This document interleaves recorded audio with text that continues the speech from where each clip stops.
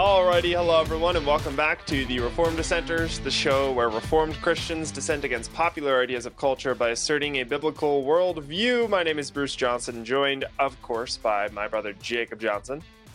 Hello, everybody.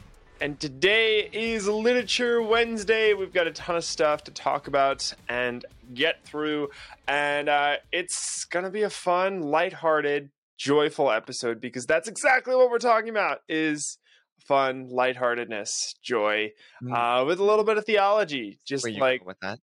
Yeah, see, that kind of worked, right? Yeah, thanks. A little bit of theology sprinkled in. I lied. It's basically all theology, but it's not dense. I promise. You're not going to feel like you're eating through one of those heavy sponge cakes that have just been soaked in mud or something.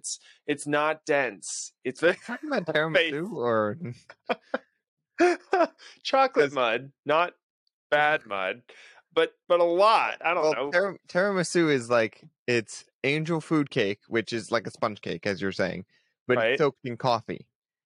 That's a lot. Yeah, see, that's what I was thinking. Immediately my stomach goes, please no, that will kill me. So actually, it's really good. If anybody has had tiramisu, it might taste good, but you're going to hate yourself in about an hour. And that's not what this episode is in terms of theology. So don't panic. It's not going to be that dense. It's not tiramisu coffee sponge cake. That's not what this is. So today we're going through chapter 6 in Angels in the Architecture by Douglas Wilson and Douglas Jones. And oh, by the way, since last week we've figured out how to read. Just kidding.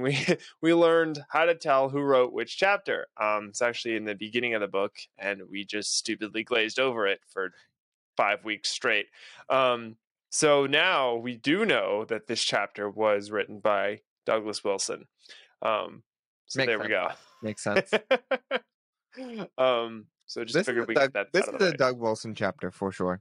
It really is. It definitely has his style to it. Yeah. Mm-hmm. So we're getting into all of that. We're going to be talking about Christians who truly understand their Bibles will live life with laughter and joy, but not a foolish kind of joy. We're going to get into some details around the particular kind of joy we're talking about, and what better way to do that than give some biblical examples of that. So we'll be breaking some of those down, in addition to talking about the doctrine of predestination, and talking about how, if that doctrine is properly understood, that will bring you joy. And people that claim that it doesn't bring joy, it's damnation, and how could an all-loving God do this to people, don't actually understand the doctrine of predestination. So we're going to talk about that a little bit as well. But like I said, don't panic. Don't panic. It won't be a theological sponge cake full of tiramisu. I don't think I used that properly at all, but just don't say anything. Espresso. Okay, you said something. All right, well. So I'd like to pretend that I know what I'm talking about when it comes to food for like 2 seconds, and then you can burst my bubble. Well, our Friday episode, which we're going to talk about a little bit at the end of this episode, is coming up, and Jake gets to really geek out over food. So stay tuned for that. Please stay tuned for that one. Please. That one. Yeah. That one's. Well, that one's going to be fun for me. straight. I don't know if it's going to be fun for everybody else, though. Why would you say that? Now they're not going to watch it. No, still watch it, just in case. Still watch it. Yeah. It will be fun for everyone involved. It will be eye-opening for the people that don't know about the culinary industry. If people want to learn more about restaurants, then yeah, for sure, you should definitely watch it. And understand what's going on inside a restaurant. Jacob was talking about it, and he's like, yeah, I don't think that this is going to be interesting for people who aren't in the culinary industry. And I'm like, dude, this is totally going to be interesting for anybody. Like, doesn't matter whether you're in the culinary industry or not. I think he likes to undersell the interest that we have in food. It's food. It's food. I mean, I love food, and I'm not even remotely close to being a chef. So I'm going to be talking about on Friday, kind of the people who make your food. I'm just going to be talking about those people. I'm not going to be talking about food specifically, but the people who make your food and sort of the spoiler alert of it. They aren't fantastic people. Yeah. So all right. So let's get into this. But before we do, we have to do what we always do. How many times can I use that word? We have to talk about our verse of the week. And Wednesday, of course, means Jake does that. So, just do your thing, Jake. Take it away. Yeah.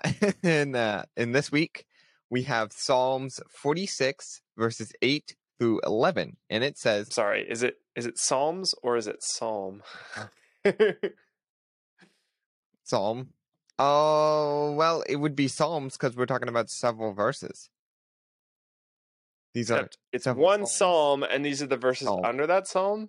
That's how I've always thought about it. I'm literally asking this because I always say psalm if I'm talking about one, but if I'm talking about like the whole collection of psalms, then I'll use the plural. The book. I see. Yeah, is it like a plural singular thing? I'm purely wondering because I might be using it wrong too. But yeah, I'm most likely the one using it wrong, and you're the one. We're gonna say it wrong. We both have to say it wrong together, and be unified in our wrongness on that front. So I'll just follow you because it's more likely that you're correct on this than me. That you might regret that in a few months. We get an email. Yeah, by the way, it's yeah. Well, sorry, go ahead, Jake. So we are reading Psalm 46 verses 8 through 11, and it says, "Come behold the works of the Lord, how he has brought desolation on the earth. He makes wars cease to the end of the earth. He breaks the bow and shatters the spear. He burns the chariots with fire. Be still and know that I am God. I will be exalted among the nations. I will be exalted in the earth. The Lord of hosts is with us. The God of Jacob is our fortress." Selah. And I think, Bruce, you didn't go over that last word there, did you? I didn't talk about it, but what I do know is don't go to Christianity.com to look for what this is. Yeah. We were talking in the pre-show on Monday about that. If you like heresy, Christianity.com is your place to go. Check them out, guys, because they literally flat out said it's a word that we don't really know what it means. So you're okay to just leave it out and gloss over it. Yeah. And you won't lose the meaning of the passage. And I'm just like, what did you just say? What did you just say? The meaning of the passage. Yeah, exactly. Yeah, right. Yeah. I don't know. Heresy. But I want to point out in this, it's very, this is very optimistic, I would say. No way. As a lot of the Psalms are. Again, no way. Yeah. But this one is saying, God is saying, be still and know that I am God. I will be exalted among the nations. I will be exalted in the earth. He will be. It's not I might be, or I never will be, or the earth is going to be destroyed before I ever can be, or Russia is the no, I'm going into some weirdness over there. But yeah. But this is very, very optimistic to say that God will be exalted. This will happen. And I think another important thing is God is sort of saying this, we will have the victory. He will be exalted. Christians will exalt his name among the earth. His name will be exalted in the earth, meaning that people are Christians exalting in his name. And even so, I think there are some interpretations to say that even the unbelievers will exalt his name. I think there is a case for that, but every knee will bow, every tongue will confess. Yep. And it also says right after that, the Lord of hosts is with us.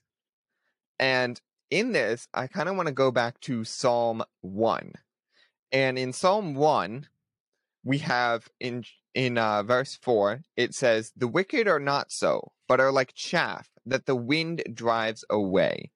And it continues on talking about the wicked will perish. The the wicked cannot stand in the congregation of the righteous. And so very much so in kind of my notes on that verse on Psalm 1 is kind of like, why as Christians are we afraid of the wicked then? Why do we fear the government? Why do we fear standing up for what is true, what is right, thinking that we will, oh no, there'll be attacks on us. People will get on the internet and talk all these things at us. Horrible. Oh yeah. John Brennan is terrified of that, by the way. Just yep. Can't say anything. Yep. But why are we afraid of pig food? The chaff is pig food. The chaff is what is given to pigs to eat. Why are we afraid of pig food? If the wicked are like chaff, then why are we afraid of pig food? Yep. Why are we just afraid sitting at our desks not doing anything? Why are we just sitting in our chairs saying, "Oh God, it'll all get worse. God will come back as soon as everything gets destroyed," even though it says God's name will be exalted in all the earth. Yeah, we can't do anything. So. Nice. And with that, let's delve into our chapter for today. With all that doom and gloom, let's talk about a little bit of joy, which actually was what that whole verse was about. So, yeah, I turned it doom and gloom, but yes. I think you made it pretty joyful, but other people want to take it as very much doom and gloom. So, Christians who truly understand their Bibles will live life with laughter and joy. That's kind of what this whole chapter was driving at this whole way through. And again, if this is your first time listening to a Literature Wednesday episode, we don't copy and paste the entire document of this chapter on screen for you to read, and we are not the Canon Plus audiobook for this chapter. Or any chapters in any books we read on the show, because that would be wrong.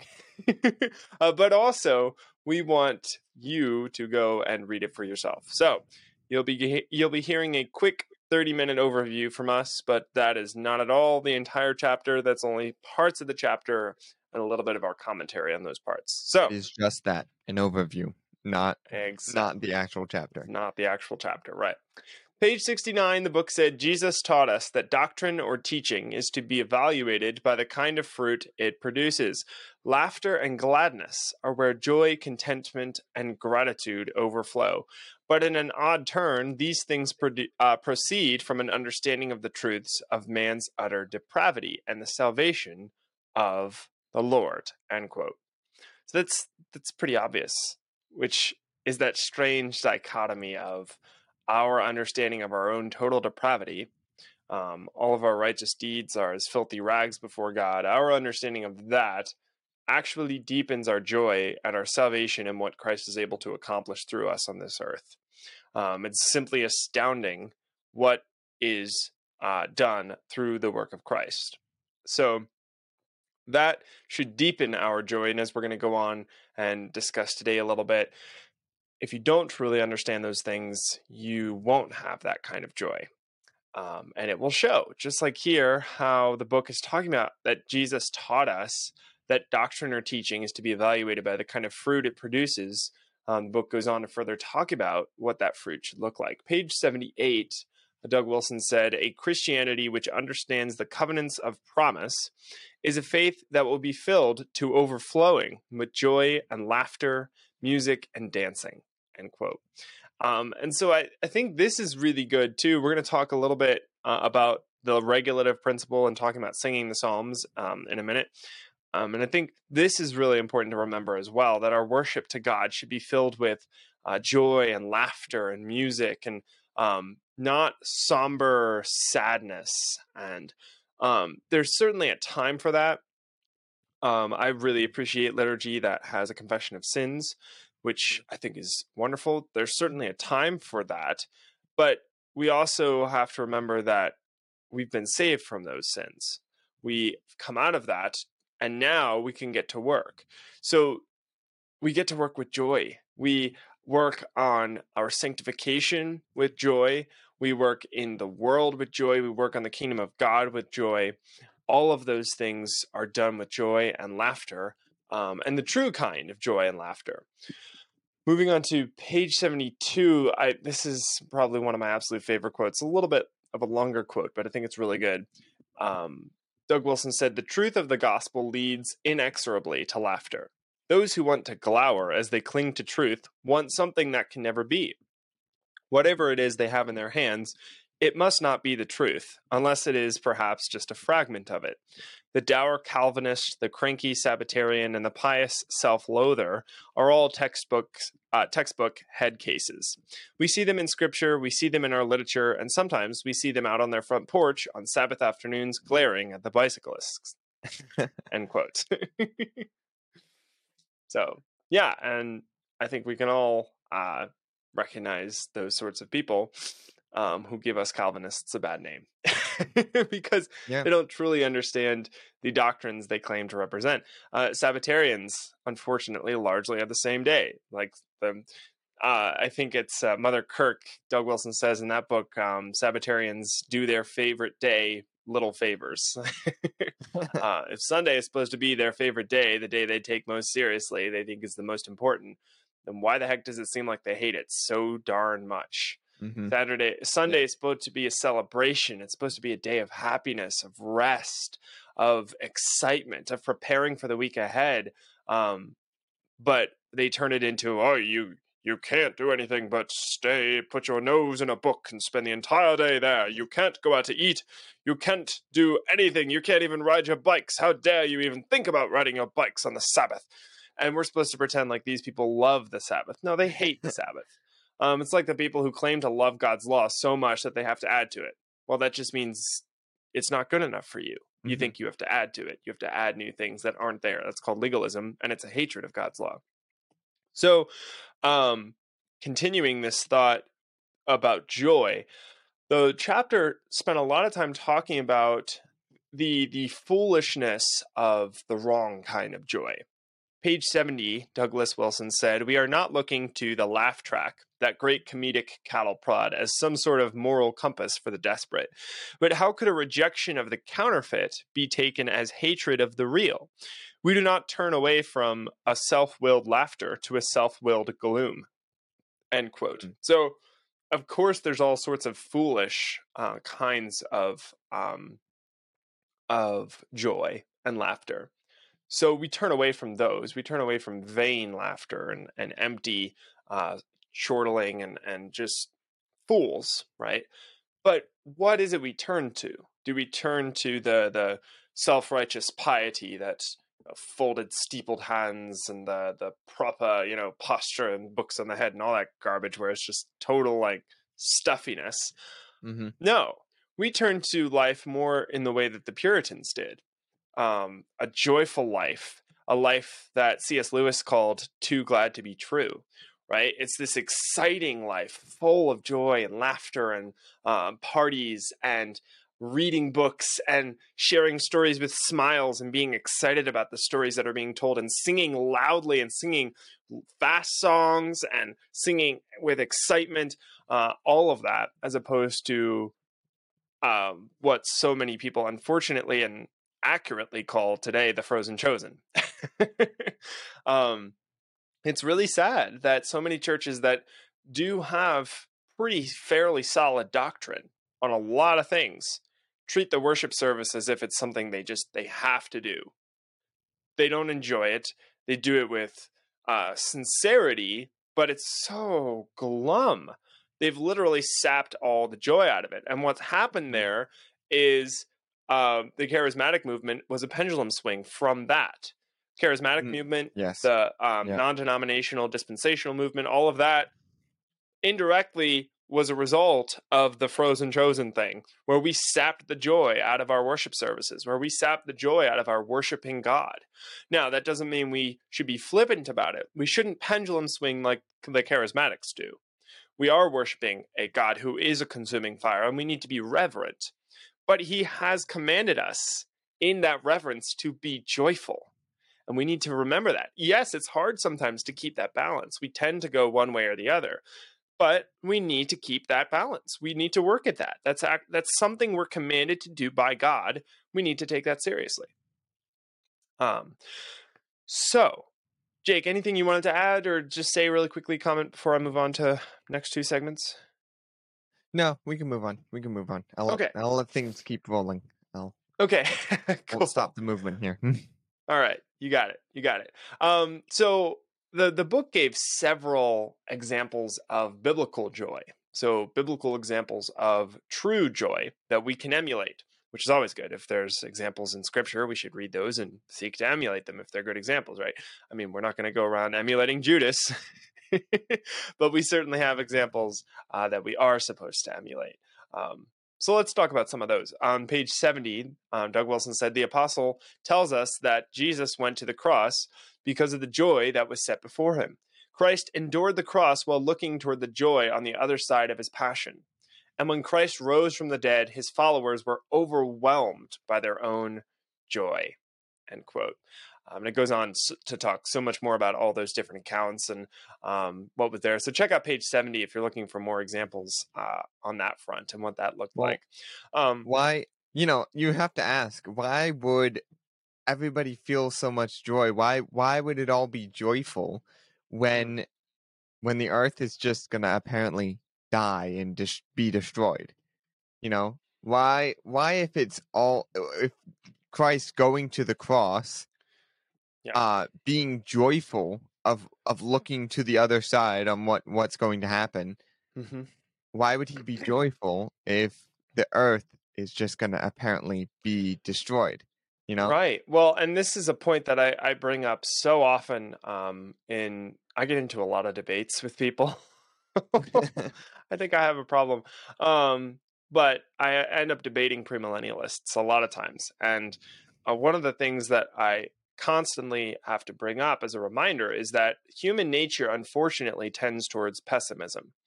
We tend towards depression. We tend towards pessimism. And that's not a fact that God overlooked. Look at the New Testament writers, Paul, Peter. Look at all of the letters that we have. What are they constantly saying over and over and over and over and over again? If you could get a word count on be joyful, be of good cheer, don't be depressed.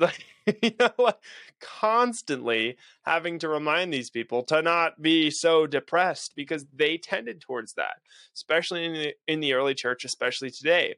And what's unfortunate is that I think a lot of premillennial eschatology has developed. Yeah, it's developed around examining scripture, and I think examining it incorrectly, but also justifying that tendency towards depression and pessimism that we have to be reminded to steer clear of because it's so easy for us to fall into that. Yeah. But, you just think of it brings you so much joy when seeing that the battle is won. The battle is, is complete. We're just, cleaning up. We're just in the mopping up exercises, as Doug Wilson says. That should bring you joy to know that it's complete. It's finished. Yeah. We just have to continue going. And we will win. Everything that we do will ultimately go towards, will work towards that overall goal. Yep. So. Yep. Absolutely. So just a final example of reacting in joy, and this is an account we know is not actually a positive representation of that until a little bit later. But on page 71, Doug Wilson said, when Isaac was first promised to Abraham, consider his response. Then Abraham fell upon his face and laughed, Genesis 17:17. And in the next chapter, Sarah does the same thing, Genesis 18:13 through 15. But for the laughter of disbelief, God substitutes another kind. When the child comes, God insists he be named Isaac, which means he laughs. Genesis 17:19. The child of promise is a promise of laughter. End quote. Yeah. Thought that was a really cool observation. Good reminder there. All right, so we've got 5 minutes left, and we're going to spend it talking about the doctrine of predestination. That's right. You're tuning into a show called The Reformed Dissenters. You had to see this coming. The doctrine of predestination, if we understand it properly, results in joy. Page 74, Doug Wilson said, a man who has been saved from death will not be made gloomy by realizing how great the danger was. If a man is saved from falling over a cliff, we will not make him cantankerous by informing him that the cliff was 1,000 feet high. His relief and joy and gladness would be all the greater. If he were to fly into a rage over it, we would have grounds for assuming he did not really understand the good news. End quote. Yeah. Which I think is great. It's like, do you?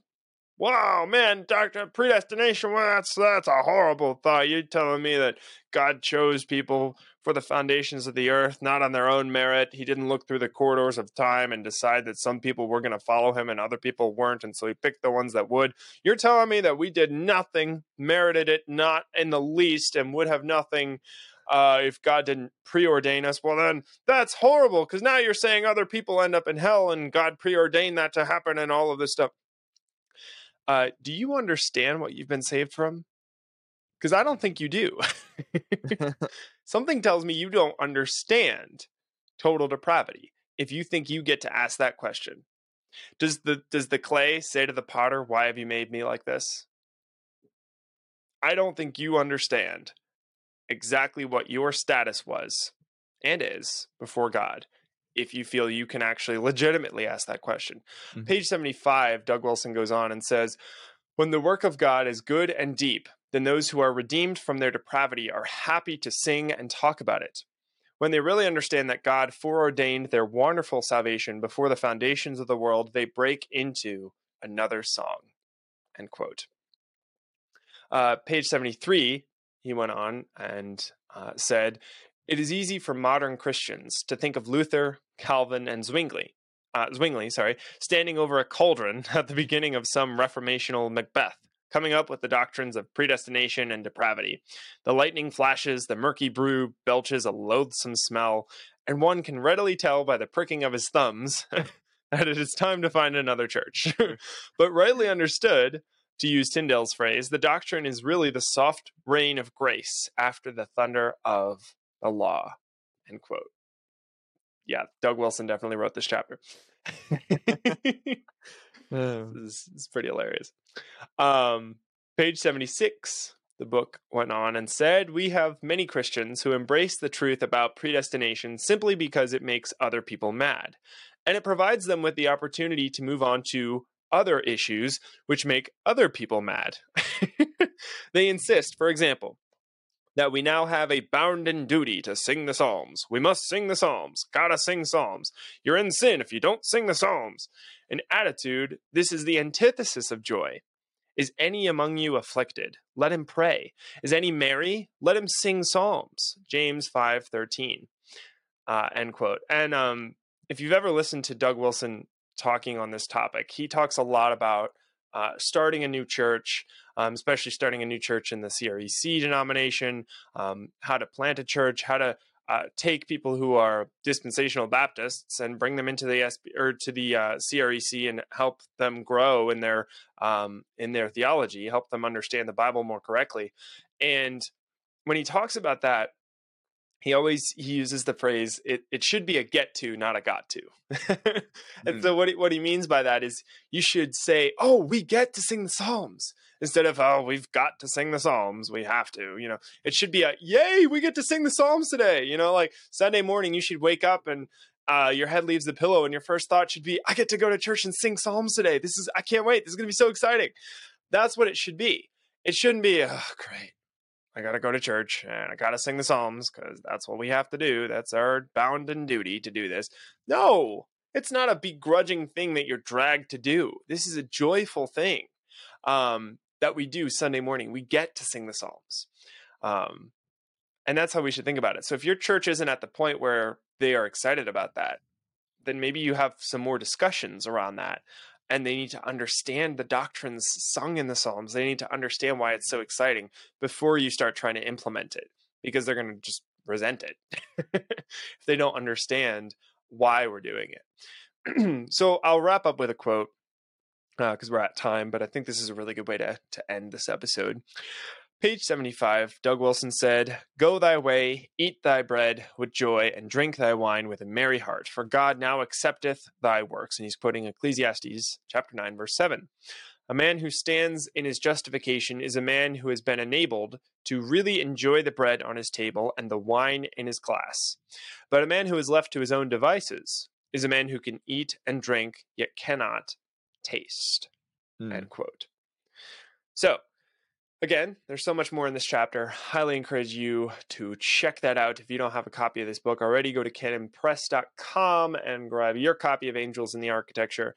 Next week, we'll be going through chapter 7. So get your copy before next Wednesday and check that out. Start reading chapter 7. We're excited to break that down with you. And with that, we are going to wrap up for today. So Jake's episode is coming in hot on Friday. You don't want to miss that. Jake, please don't miss like it. 20 seconds. Yeah, please don't miss that. Please don't miss it. It's gonna be cool. It's gonna be cool. I'm excited to basically just let Jake do all the talking the way he did when I talked about the theology of technology. This is Jake's time to shine. So looking forward to that episode coming up on Friday. And again, thank you everyone so much for watching or listening, and we'll see you then. And remember, everyone, in all that you do, do it as unto the Lord.